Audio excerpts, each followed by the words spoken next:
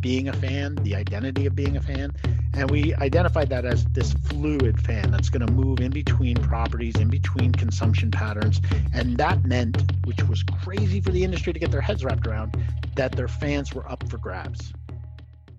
Hey, everybody. Welcome to a new episode of The Cusp Show, the Columbia University Sports Podcast, where my partner, Joe Favorito, and I talk about the business of sports with lots of interesting executives and entrepreneurs, athletes, dignitaries from the business. And happy to be reconnected for episode 2 of 2021 with my partner, Joe Favorito. Joe, how are you doing? And disruptors, Tom. We like disruptors. And disruptors, which we'll get into today. But how's 21 going so far for you, Joe? It's going good. I'm looking out my window, watching deer fight each other. I guess they're trying to fight to figure out who's going to be taking on one of the does, but got nothing to do with it. Clearly you've been working from home too long if you're staring at your window, staring at fighting deer. Yeah, it's a little bit unnerving what we're witnessing right now with some of the issues happening in the live sports. I think we all thought by spring, a couple months away, that things would be in a better place, but it's not looking too good. And I know the rumor that just circulated yesterday, Joe, I don't know if you have an update on this about the Olympics potentially being canceled. That was a body blow to the sports business, if it's true. Do you know how accurate that report is? I don't. I know that our guest today's partner has told some people that it is not true because she is on the Olympic one of the Olympic committees. Although the more you hear from people that it may become an inevitability, there were several reports before the Olympics. And by the way, we're doing this towards the middle of January, so anybody who's listening may already know this. Either way, but there were reports, last year, the IOC continued to say, no, we're not postponing the Olympics until, oh, by the way, we postponed the Olympics. So I hope it doesn't happen. I think what could be done, there's lots of innovation that could be done around, whether it's all in Japan, whether it's without fans, who knows? But, you certainly hope that it happens in a safe and cost-efficient way, but we don't know. And, I think right now, the thing obviously is on the horizon is the Super Bowl, which reports are 22,000 fans will be in the building in Tampa. NBA All-Star Game, although they said there will not be an All-Star weekend, there is still no definitive word on whether there will be an All-Star game when they pause the season, the first half of the season sometime in March. March Madness, Tom, has now said that they're going ahead in Indianapolis. So some people listening to this in the future may say, oh, it happened or it didn't happen. But, there's no definitive word that baseball will start on time or on time, whatever that on time is, whether that's April or May.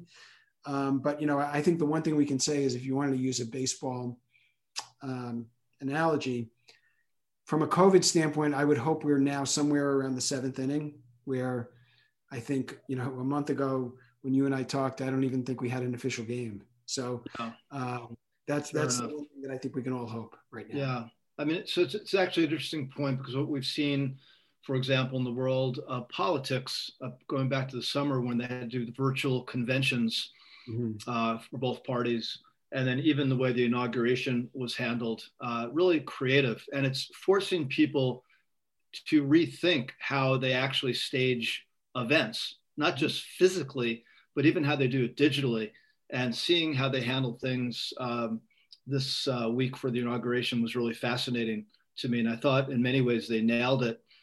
Regardless of your political persuasion, by the way, they just did a good job of staging an event that was kind of online and offline.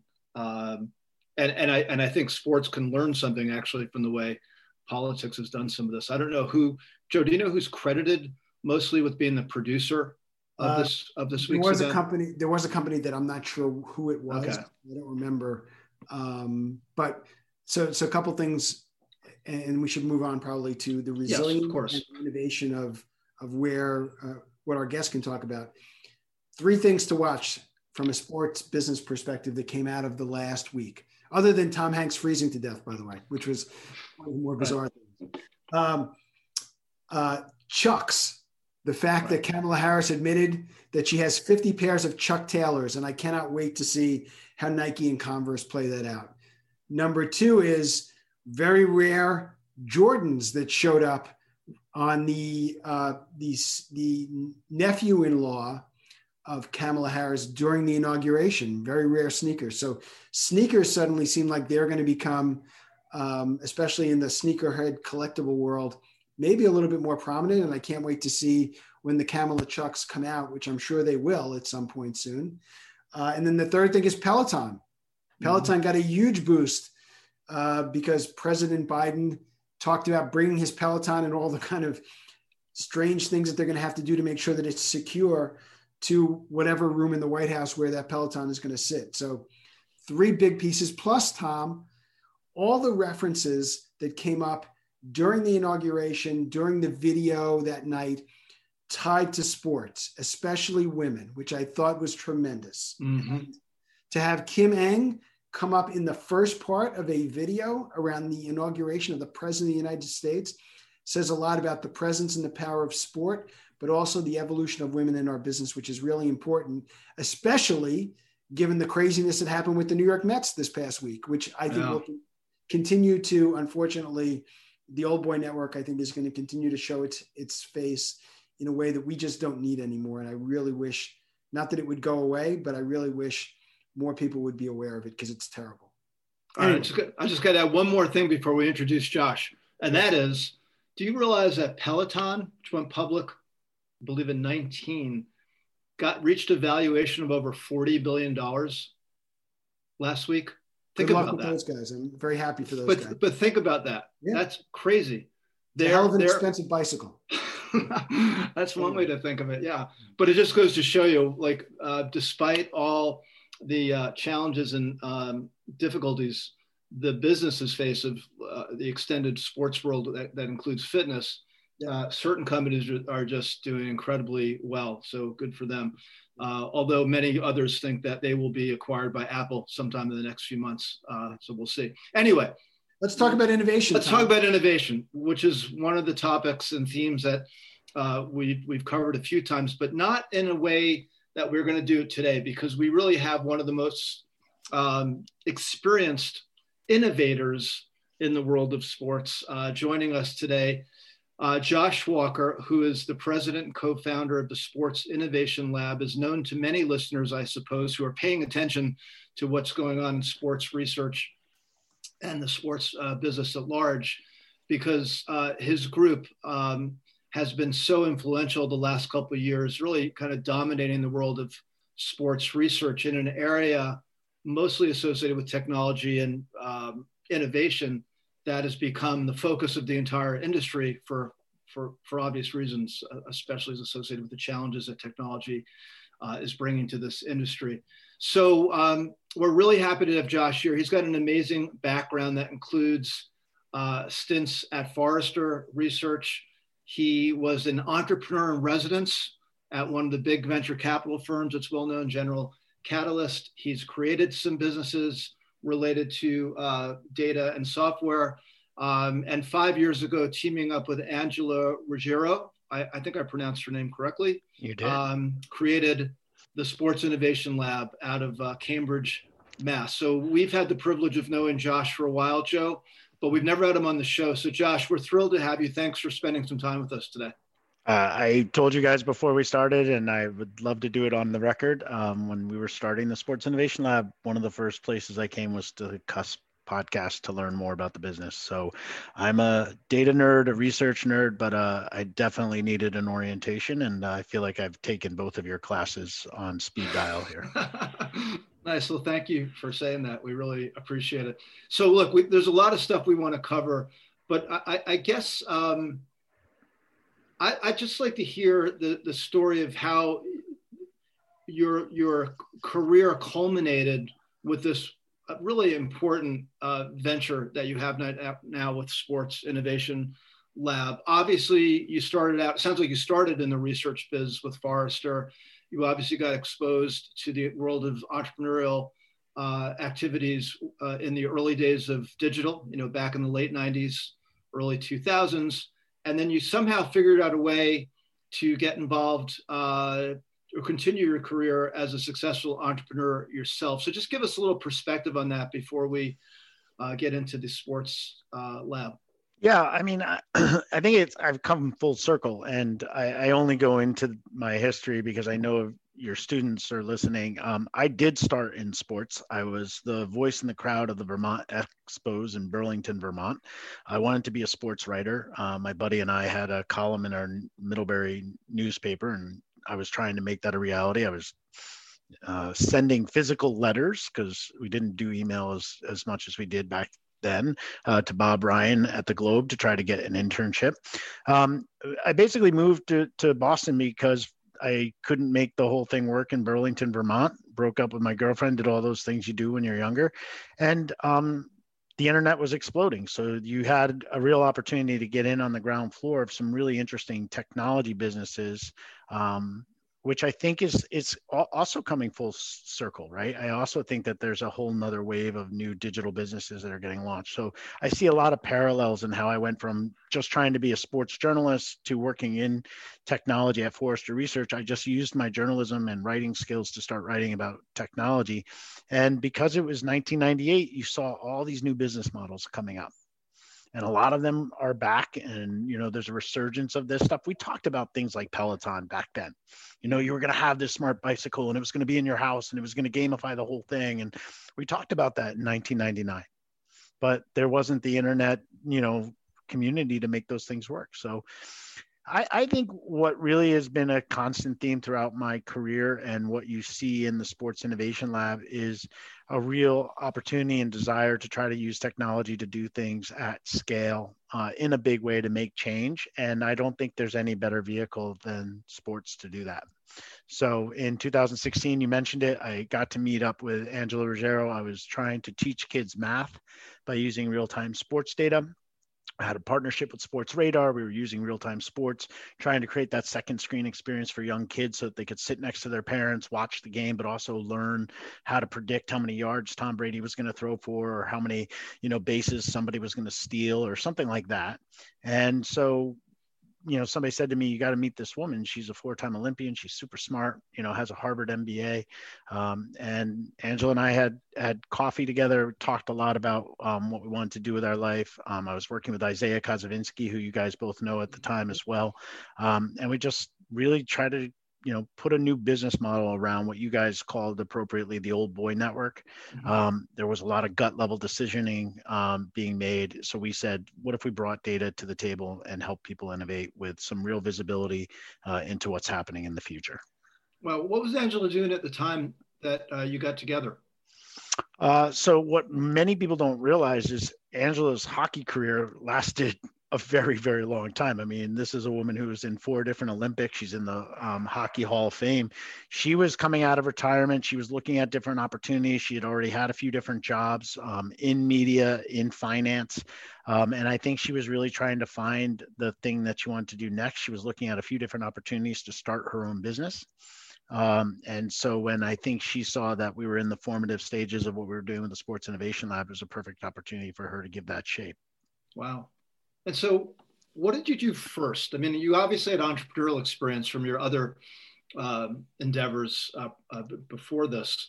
What did you guys, there's the idea and then there's the execution. So it sounds like you were like-minded and developing the idea, but you had to actually start building something. So just tell us about that experience and then how it evolved after you launched it. Yeah, I don't think it would have worked if Angela wasn't so smart and strategic and global. And those are, a couple different things that make her very unique as an athlete. You guys have both met, I'm sure, countless athletes who come to you post-retirement or as they're getting ready to retire, and they want to do a bunch of different things. And they sound like they've got a million different ideas and they're all over the place. Angela's not that. She's got a lot of ideas and she's all over the place sometimes, but she's very focused on what she wants to do with her life and how she wants to use sports to create global change. And she has a mission-driven, component to her that I think Joe's seen firsthand because he helps us with our leadership boards. She wants to change the world. And that's something I could buy into. So your question's a good one, but you really, when you find a partner like that, you give them the space to grow. And I just had to operationalize her ideas. And that was a very powerful position for me to be in. And I'm lucky to be able to do it every day. Yeah. So give some examples of that, of how you operationalize, because obviously, the way you describe yourselves on the website, the way you guys do your social media, it seems like you have an array of clients ranging from brands who are figuring out ways to deal with the challenges in sports to, I assume, leagues and teams and maybe athletes themselves. So can you talk about how you kind of built the framework to put yourself in a position to get those kinds of clients? Yeah, Angela will tell you a story where she was in the IOC, and Joe referenced this on the intro, where she was on the executive committee there. So right next to President Bach, a lot of decisions about where the games are going to be held and how they're going to be operating and everything. And she tells this story of like a lot of people making gut level decisions. And so she said, I couldn't believe how much money was being spent. And nobody had any data to figure out, do the fans want this? Who are the fans? What's going on? And so she went to a whiteboard and really wrote the ecosystem out for me. She mentioned the top sponsors. So I got to know how Visa and Intel and Coca-Cola participated in the games. Then she went through the agencies and she's like, and this is what Wasserman and GMR and CAA and Octagon do. And then she went over to the kind of athlete commissions and the, NGOs and all these like different groups that get involved because they like the mission of the Olympics.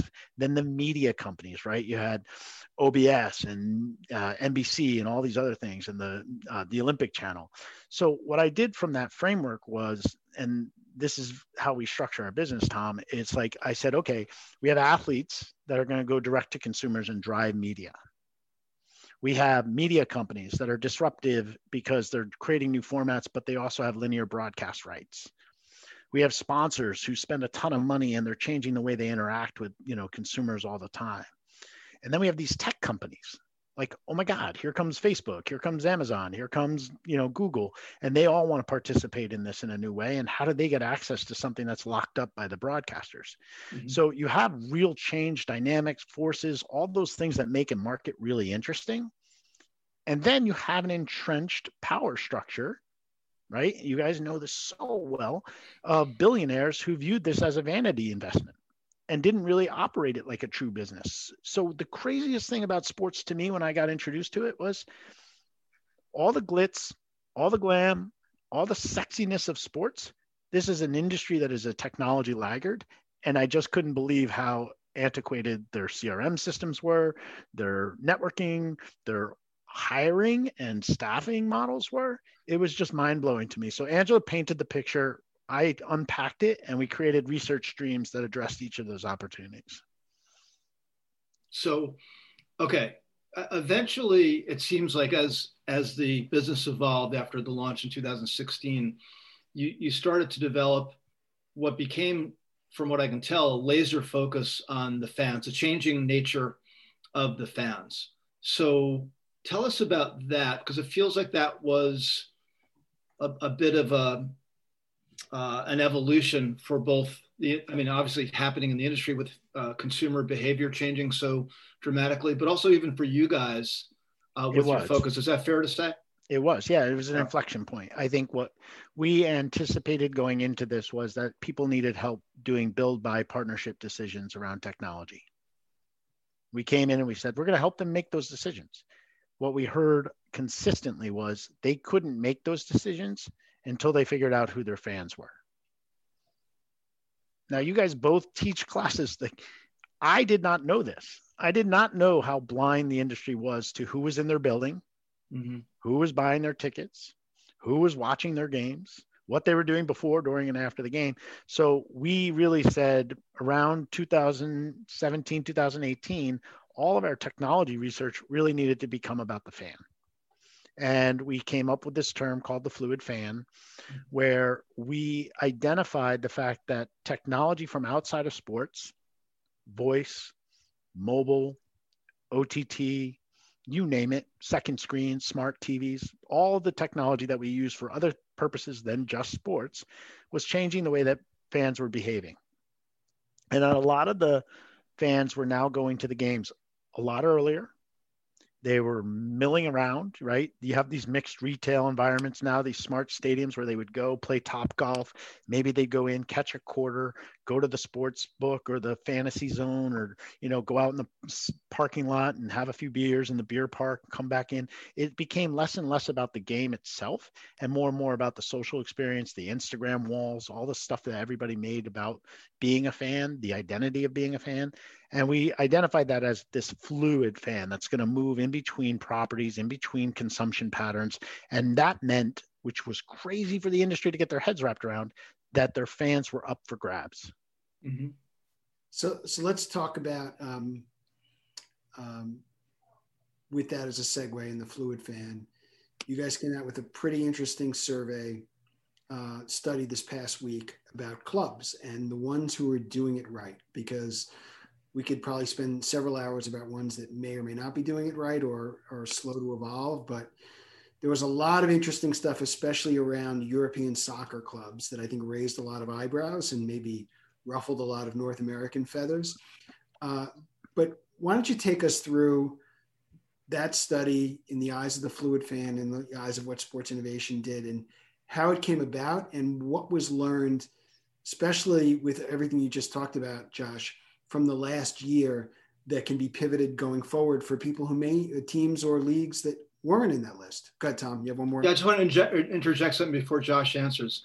I happen to have the report up, Josh, the Fluid Fan report, because everything Josh talked about culminated with the January 2020 release of this report, which has become a bit of a Bible for me in thinking about working in and teaching digital media. But there's a line in here I just want to read back to you before you answer the next question, because I know this eventually led to a deep dive into the innovation happening at the team level. But they talked, there's a line that says, "We showed that the sports industry has gotten too comfortable assuming sports fans are here to stay. But today, with more options than ever, sports fans are drawn to other content and experiences. This is called the attention economy," which will be familiar to a couple of our producers, Ben and Taylor. To keep the attention of fans, the sports industry needs to prepare for the fluid fan. So that was 1 year ago. The 25 Most Innovative Teams report, I think, was a few weeks ago. But it feels like what you learned in the Fluid Fan report was the necessary foundation to do this next stage of taking a deeper look at specific executions. That's exactly right. I mean, everything we've done as a company has built. We did supply side research when we started the company to figure out what the sports tech landscape looked like. That gave us a sense of what technologies were impacting the fan. We then said, if all these technologies are out there, what is the fan? How do they behave? Oh, it's this fluid fan. Then we talked about like how fans are interacting with athletes more directly. So we had a report on athlete-driven media. We looked at how the venues were changing. So we had a report on designing breakthrough fan experiences, how the venue was becoming this new entertainment district. We looked at media and how media was changing, like the different formats, virtual reality, highlights, clips, things like that. So we said, here's the future of watching sports. And then the final thing we did last year was we talked about data-driven sponsorship, which is like, if you don't know who your fan is, how the hell do you personalize the sponsorship experience? So all of those things, Tom, as you mentioned, are foundational elements to Joe's question, which is, if you know where the industry's headed, how do you actually analyze which teams are in the best position to service those fans? Well, that would be a theoretical question if we didn't have COVID. COVID made it a very real operational question where you look at the industry through the lens of who was in the best position to respond this year when the lights were turned off. And the first answer to that question is clubs that operate and believe in revenue diversification. Revenue diversification, not, different sponsorship activations, not sexy signage, not all that stuff that we come to think about when we say, how does a sports team create revenue? This is about revenue diversification. It means having different lines of business. So we look at esports, we look at women's properties. To Joe's earlier point at the beginning of this segment, there's like women's properties provide a whole other set of fan access and another format to play with and another property to manage and another reason to globalize. We looked at globalization and localization. How do you turn a real live event into a tailored personal experience for fans in different countries. That doesn't mean what the NFL does and the NBA does to find distribution partners in those other countries. It means how do you make those experiences feel like they're germane to the people that live there. Revenue diversification was a huge piece of that research that you just mentioned, the top 25 teams, and the European football teams have done a great job of that. The second piece of it was organizational agility, which means, are they setting up their organizations to look like their fan bases, to represent the voices that they serve? And unfortunately, or fortunately, the way that the European football clubs have done this is they've actually sold parts of their team directly to their fans. Now, there's some challenges in that model. You got to get consensus from them. It's like having stockholders, but like that's a really important way to understand what the fans want. And then the final piece of that research and evaluating the top 25 teams was our technology focus. How aligned are they to the technologies that we believe matter most to the future Fluid fan? You take those three things together, you get our top 25 list. And there's a lot of learnings in there when you look at who's number 1, who's number 10, and who didn't make the list.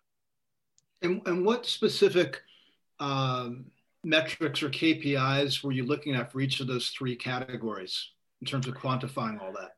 Yeah, so we did a lot of primary research on the revenue diversification piece. We tried to figure out who's already invested heavily in youth sports, in women's sports, in esports, who has who's part of an ownership group, right? So the Kroenke group, like you got Monumental, you've got all these groups that people start to kind of understand.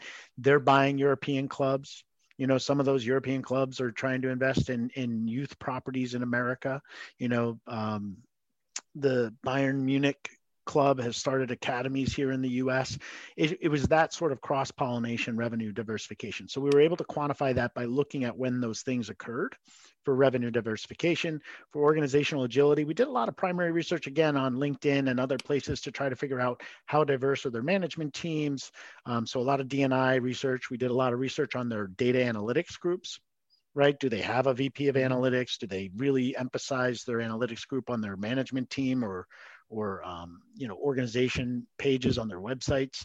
And so there's a lot of focus on that kind of thing. And then the final piece on the technology, that's where Sports Innovation Lab has really cut their teeth. We built software that evaluates the industry by measuring how often a team like FC Barcelona shows up with augmented reality, how often, Man City shows up with digital ticketing and microtransactions and things like that we know are going to move the needle long term.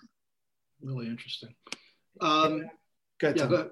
No, Joe, go for it. I have a question, but you go first. So for those who haven't seen it, and we strongly encourage everybody to look at the list, Manchester City was number 1 on the list. How much, Josh, was impacted by the past year? Like, would that list, do you think, have looked drastically different if we were in a normal scenario with fans and stands and other things? Or did the research, it seems like, almost supersede that, and because everybody was really almost on the same playing field anyway, I would imagine.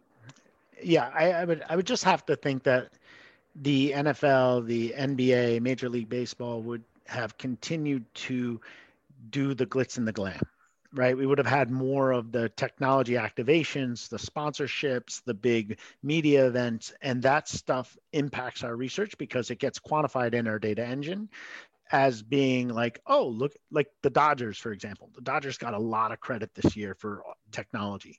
And we were like, well, that makes sense. They've got the, accelerator. They've done some investments with Cisco and Intel in their stadium.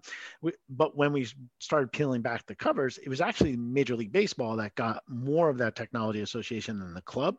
And our data shows that because it was the World Series, and a lot of the things that got talked about in the context of technology innovation was really more associated with the league than it was with the Dodgers.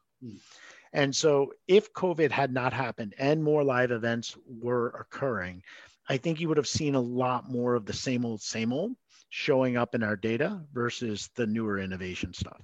Cool. Just one other follow-up on that. It's interesting because people who don't understand how European football clubs are structured, they have much more control when you talk about Major League Baseball over what they can see and do and actually act on than like an MLB club, which really doesn't have control over their digital rights.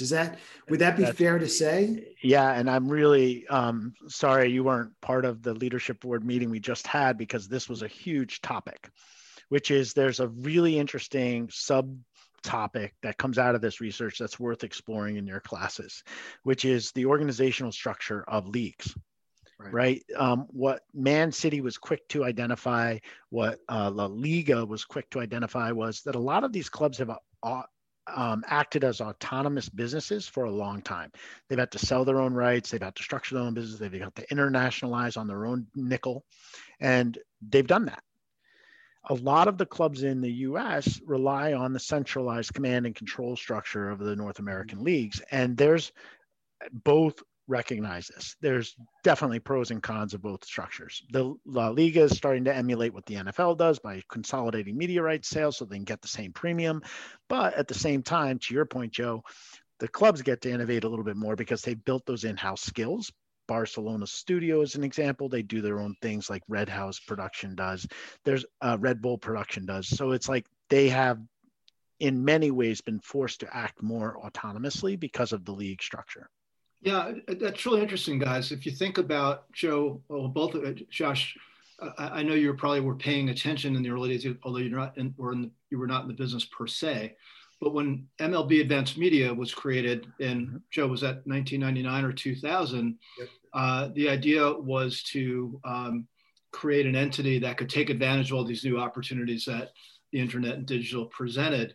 But in a way, and I never really thought about this until this conversation, some of those restrictions that were put on the clubs, which we used to debate, by the way, at the NHL back in that same era, because we did allow the clubs to do a lot of their own independent things, actually probably stifled innovation, because ultimately, even to this day, Joe, unless I'm mistaken, the clubs don't do their individual websites or mobile applications. That's all done through MLB Advanced Media or whatever it's called now for baseball. Right. So think about that. So you're going from having the opportunity, like in Premier League is 20 clubs. They can all, it's kind of a competition to innovate because they have that autonomy.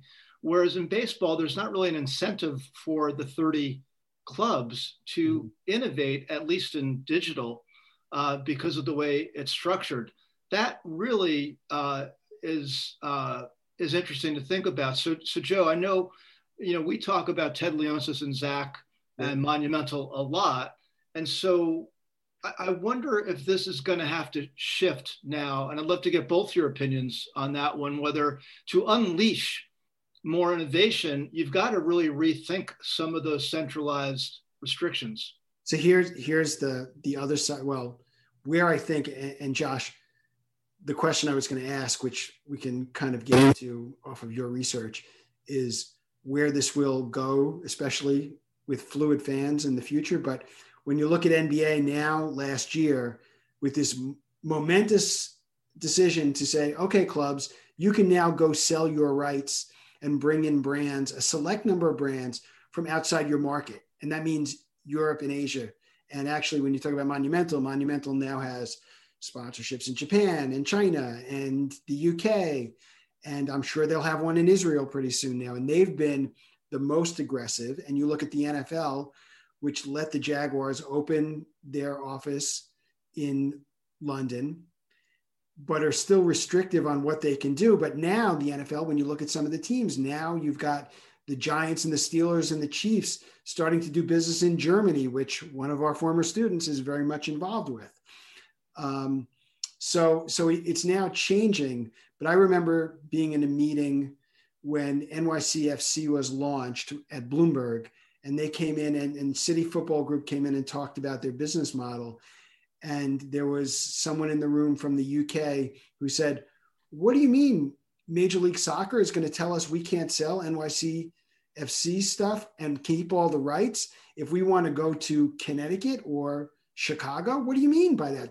That was literally foreign to them because of what they've done and with whether it's City Football Club in Australia, whether it's the things they've done in China, or obviously what they've done in the UK and throughout Europe, where it's been, and that's how Manchester United when they first did their deal with the Yankees, came to the States and said, we can do whatever the heck we want. We're not, beholden to the Premier League. So I think it's evolving both ways. You mentioned La Liga, which is really interesting because they are a partner of our program. And the interesting thing that they've really tried to do is figure out how to present La Liga without Madrid and Barcelona, who have already built businesses, and figure out how they grow the other clubs and then hopefully bring Madrid and Barcelona along. But I think you're going to see more of a globalization, especially as revenue is needed now in the States for the North American teams to try and be a little bit more innovative. But frankly, in the last year, it's been a struggle given the pandemic for NBA teams, especially to go and sell partnerships abroad when they can't physically go there and they can't bring people here. So Josh, I defer to you on both sides. I don't have the answers. I think what I think is even crazier is that this is where the athlete driven piece comes in, right? Mm-hmm. Now you have star driven leagues, and you just mentioned, some football clubs that have some pretty big names. Our friend at Dan Cohen at Octagon follows this stuff very, very closely. He calls it the Ronaldo effect. He calls it, the effect of Harden moving to the Nets. It's like, you see ratings skyrocket. Those guys know their bargaining power, and they can also go direct with shoulder content and Instagram content and Facebook content, and the athletes themselves can be disruptive to the league's business model. And so all of these dynamics are coming to this, ahead at the same time that the industry is creating an enormous amount of debt. You have the private equity guys circling, you have the SPACs circling, and there's just, we're not going to recognize a lot of this 10 years from now. I agree. Josh, I want to go back to this point about the three components that you used to identify or to judge the different efforts. So you had revenue diversification, just checking the report organizational agility and technology. And then technology, right. So that's an interesting question, because based on the structure of these leagues and these organizations, you can be highly challenged to actually do well in some of these areas because of simple legal restrictions. You know what I mean? It's not a popularity contest. It's a recognition that these businesses are set up for success in the new age of sports. So our goal is not to say, hey, and this is the way the industry works. This industry is so ego driven. It's unbelievable. It's like, why aren't we on the list? Why are we this number, that number? If you're asking us what number you are, you're already in trouble, because what you should be doing is looking at this list and saying, how do we improve our position based on what you just said, Tom, which is based on the restrictions we have from the league office, or based on the dynamics that we have with our player contracts, or based on the problems we have with the players union. Those things are structural. They're not going away. So how do you diversify revenue in that environment? How do you create a new organization in this environment? How do you recruit from outside of the industry and get data skills to come in when you're used to taking interns from colleges and paying them nothing and letting them grow into your organizations? This is about being purposeful in the way that you run your business. And for a lot of people in this industry, that is just really hard to drink. Right. And this, in many cases, absence of revenue diversification has created the situation we have now, which is, I think we'd all agree, an over-reliance on the TV rights deals. It's complacency. Right. And the result is, back to the fluid fan concern, Josh, is that you've got a lot of young people that essentially reject some of these core premises of the old model, of the TV industrial complex model. So, Joe, this is reminding me of the conversation we had a few months ago, I think it was last summer, with Liz from Little League. Yep. Remember when you were asking her about whether they put patches on Little League jerseys or something on the outfield fence or something like that? And she said, well, they wanted to keep a certain level of purity or whatever. And I said, well, I think we would be less offended as fans with patches on jerseys and sponsor logos on walls if you figured a way to reduce the ad load on ESPN when you show your games, which is about 16 minutes out of every 60. Yeah. So I want to get Josh's opinion on that. Joe knows I love to rant on this topic. This rejection of interruptive advertising, which is so central in the business model of the way most people experience sports. Yeah, I I mean, philosophically, I'm on the same page. I'm not a media buyer, planner, and advertising expert, but I do know that the new wave of monetizing fans will not be advertising. It will be through microtransactions and digital collectibles and the things that are very popular on Roblox and Fortnite and Minecraft and you name it, right? Rocket League, the ability to buy digital skins and avatars and personality driven things online is so adjacent to sports. Mm-hmm. So right. Where the hell is it? Is it the digital rights management? Is it the protective shield that nobody wants to be able to monetize this stuff? Like, there needs to be a whole new mindset in sort of letting this stuff run rampant on the internet so that people can buy, trade, and things like that. I've been on record talking about NBA Top Shot. If your audience doesn't know it, check it out. It's with Dapper Labs. The European football clubs are doing something similar. It's digital collectibles, highlights in packs, just like Panini, just like Topps have created baseball cards, and for years and generations. It's now the digital format of that, and there's a whole ecosystem that's being built around trading, buying, selling, unpacking. They even look like packs, in the graphical right. format. Mm-hmm. It's appealing to both generations. It's the collectibles of the older generation that wants to own something special. Everyone has a unique code to it because it's blockchain and all that other cyber stuff. But the younger generation just wants to be able to, represent that they've got the coolest stuff. It's part of their image.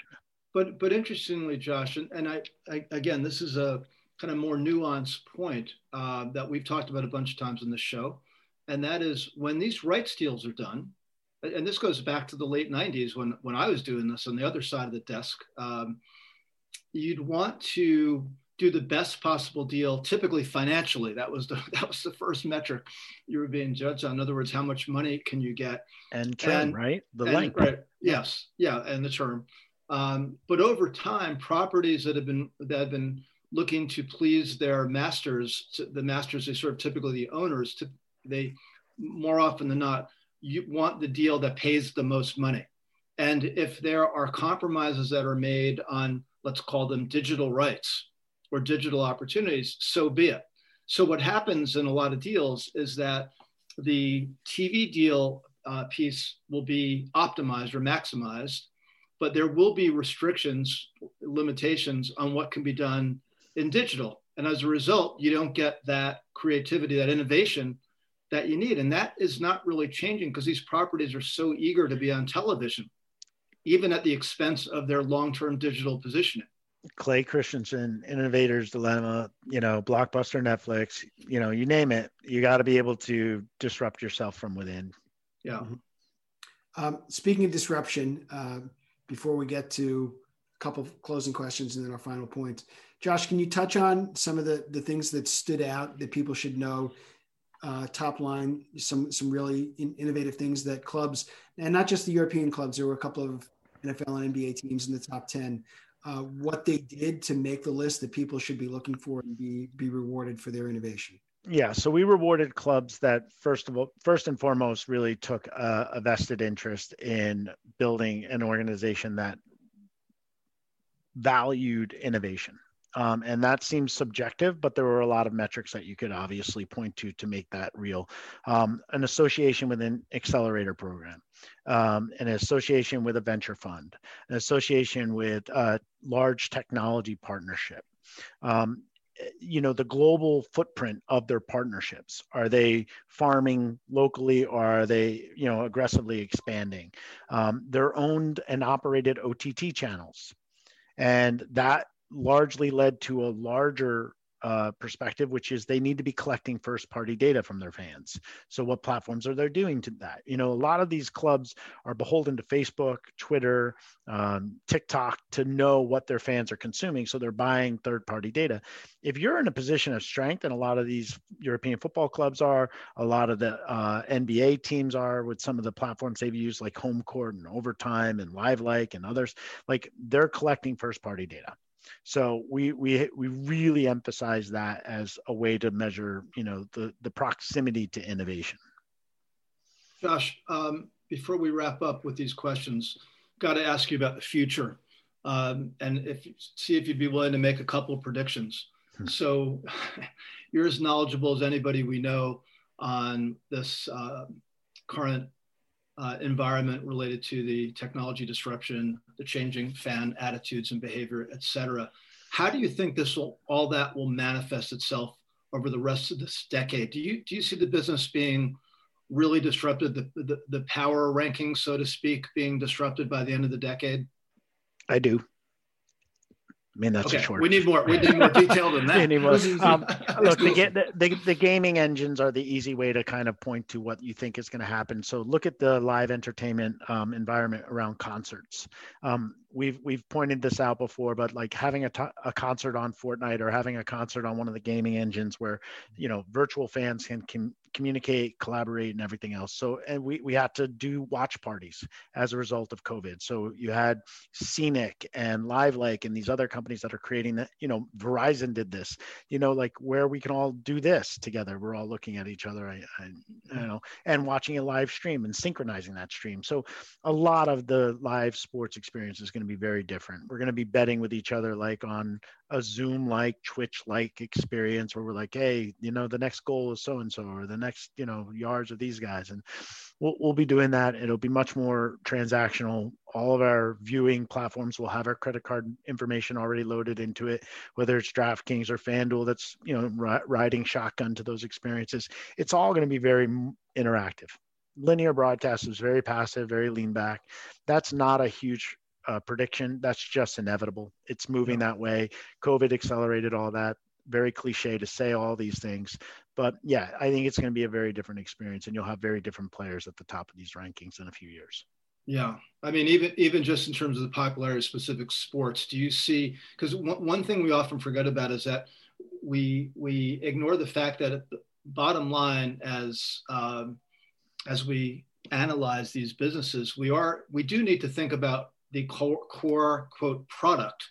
Like, what is the product? And the product is a game, and the game has different approaches, different structures, different rhythms, et cetera. So the stop and start nature of an NFL game where you've got over 3 hours of broadcast with 11 minutes of action, or a baseball game with a similar thing. Like, do you see the core products needing to evolve as well? You know what I mean? Yeah, like being so bold as to change up the game rules? Yeah, I think the product is the brand, not the game. And I think the product has always been the brand, not the game. And I think the more the industry understands that, the more the game becomes multiple formats. And to your point, if the game becomes multiple formats, is that multiple products, right? Is the fourth quarter one product? Is the highlights one product? Is the co-watching thing one product? Is the gambling thing one product? We're going to take that unit, which has been a game, and we're going to decompose it into all these other things that are going to be products. And you're going to license them differently. You're going to subscribe to them differently. You're going to share them differently. I think that's what's going to, atomization of the game maybe is a good way of thinking about it. But the craziest point about that prediction is that most of these clubs and most of the media companies don't have the talent, the people to think like product people, to think like multiple subscription-based service people, and to break it all down, build the pro formas, build the business models that allow that to happen. Wow. And by the way, and if they do come in, they are looked at askance by people. That's right. Yeah. Well, you're going to get in my way. I'm going to go negotiate this huge rights deal that Tom was talking about. I'll do one deal. It'll take up 50 of your little products over there. So you go play with your little sandbox, and I'll go do my rights deal. And at some point it catches up. It's funny. Go ahead, Tom. I just want to actually mention one point. I don't know if you guys saw this the other day, but this is the 25th anniversary of the launch of Fox Tracks, the so-called glowing puck. So the other day on PTI, Wilbon and Kornheiser are going back and forth on it, and Kornheiser said, of course, the purists hated it because the purists hate anything new. And then I, awful announcing, I think tweeted that. I tweeted it and said something like, like at this point, innovators greater than purists. Like, look at the Nickelodeon thing. You want to take that, right? And Joe and I was going to say, it feels like steroids. If you've got back to the last point you guys just made about the people in the room that are helping make these decisions, if I'm a commissioner or the president of a company, if you would dare call yourself a purist at this point in history, I don't want you working for me. Mm-hmm. I think that a lot of people believe that and feel that way now. I don't think they did. And I don't think they did a year ago, Tom. And if they were to call me sacrilegious, I'd say, then call me sacrilegious. I don't care. I just know that I buy into the destruction that is happening because it's now quite evident. And the fact that you guys have been able to quantify that, Josh, I think is a huge service to the business. So this is you've approached this in a very intelligent, strategic, data-driven way, as you noted. And I think that's what the industry needed. Like, it's got to come to terms with we're objective. We have no dog in the fight. Right. So like a lot of people will come to the analysis of the industry through a particular bent or, goal. Our goal is to advance the industry's, profitability, get them closer to the fan. And honestly, we were talking about this before it even started. We want to change the world. We're a mission-driven company. We want to change the world. We want to get kids moving again. We want them to have something to aspire to other than sitting in front of a game console. Game console, if it connects to their physical activity, all better. Like, we're not going to fight that battle. We're going to try to use it and leverage it and, amplify it so that kids feel the power of sport in the future. Nice. Last question. Was your mind properly blown? It's appropriately. I had one more question before we get to the last two. Josh, when you guys did the analysis, were there one of two wow things that came out from a club that you'd like to mention, or a team that came, like, I had no idea that they did that?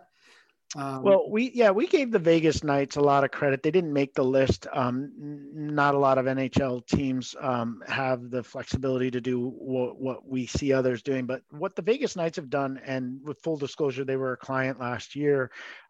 They do game time, which is like they have this nighttime thing where before game time, there's nighttime, and nighttime is like DJs and like a whole nother experience that happens before the game. That kind of goes to the point, Tom, you were talking about earlier, where we atomize the game itself and we create different day parts to it that have different experiences, different access points, different things. So I want to mention them. The other thing that I would say is, again, and I referenced this a little bit earlier, Juventus, huge diversification in their business models. They've got like hotels, they've got all these different things that allow them to, if the lights are turned off, continue to make money. And a lot of the clubs in Europe too have relationships with universities where they're building their own data analyst talent and using those relationships to almost formalize recruiting and talent development and professional development. Cool. So last two questions. I'll throw out the first one. Where do you get your information? How do you stay up to date with all the stuff, especially with Sports Innovation Lab, always looking forward and not really as much on the traditional? So where do you get your information? Yeah. So this might sound self-serving, but from our app, app.sportsiLab.com. Anybody can sign up for it. It's our natural language processing. I don't turn to any one source. I turn to that because it's an aggregation of all the industry sources. So if you read Sport Techie, Sports Business Journal, Front Office Sports, Sports Pro, you name it, it's in there. And the beautiful thing about it is because it's natural language processing, we pick up blogs, we pick up, journalists that are writing about something that have mentioned teams that have, different things that are outside of our traditional ecosystem and echo chamber, if you will. So that really becomes my go-to source. Great. And Josh, that's a downloadable native application? No, it's a web app. So you can actually just go on and, create a username and password and you're in. Yep. Wow. Joe, I didn't know about that. I feel that's why we're here. So. Well, thank you, Josh. No, that sounds really good. Last okay. Two? Yeah. And Josh, can you share some career advice for those listening, particularly those people that are developing their careers or potentially transitioning careers as you did a couple of times? Yeah, look, I mean, I think I mentioned a little bit of this at the beginning.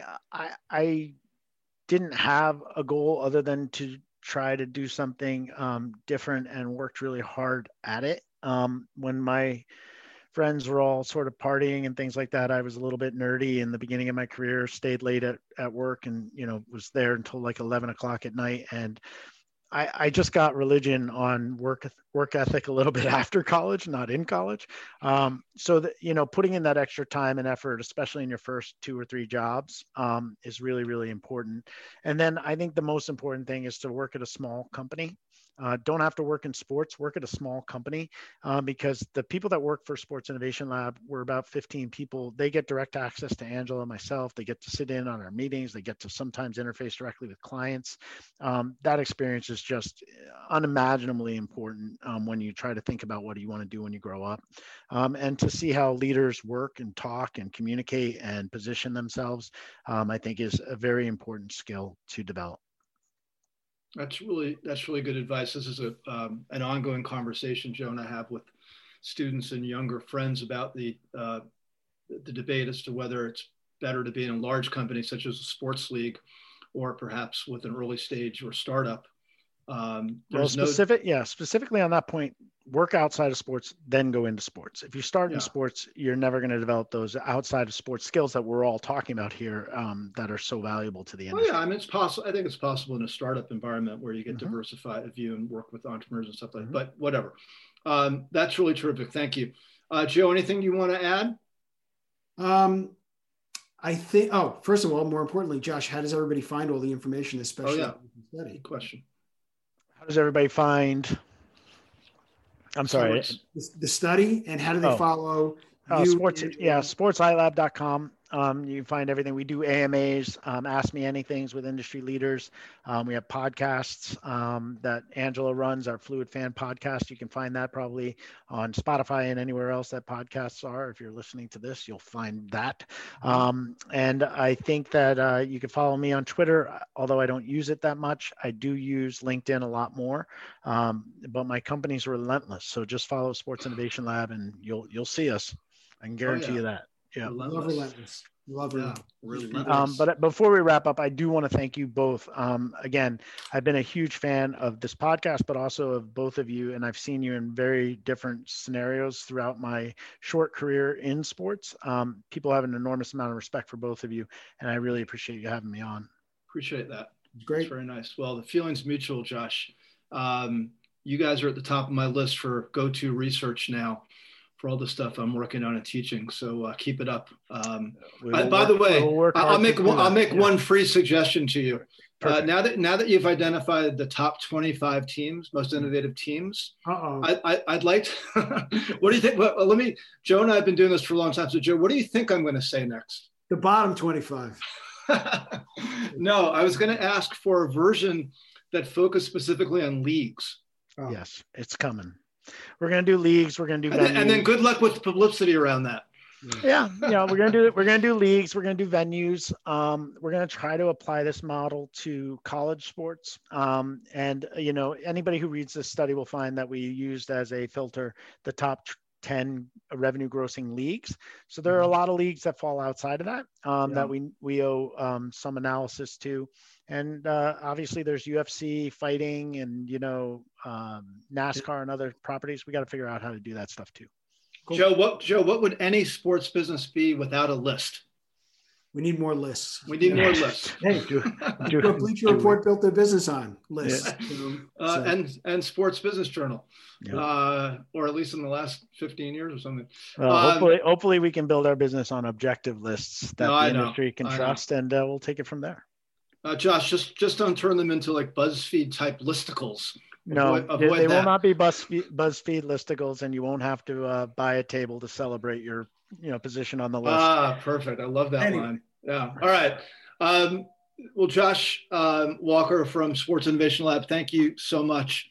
Really fascinating conversation. Really appreciate all the work you and Angela and the rest of the team are doing, and we urge you to keep it up. Keep pushing. The industry needs you. And I hope it continues. Well, I think we all need this industry. So it's we all need this industry, but I think this research is really critical at this juncture in history right now. I agree. You guys stay safe. Thanks for having me. Great. So thanks everybody for listening. We've had the president and co-founder of Sports Innovation Lab, Josh Walker, on, and everybody check him out and the Innovation Lab out for all the information they're sharing. That's so valuable. So thanks everybody for listening. Joe, thanks for a good show. Thanks to Taylor and Ben for producing, and we'll see everybody next week.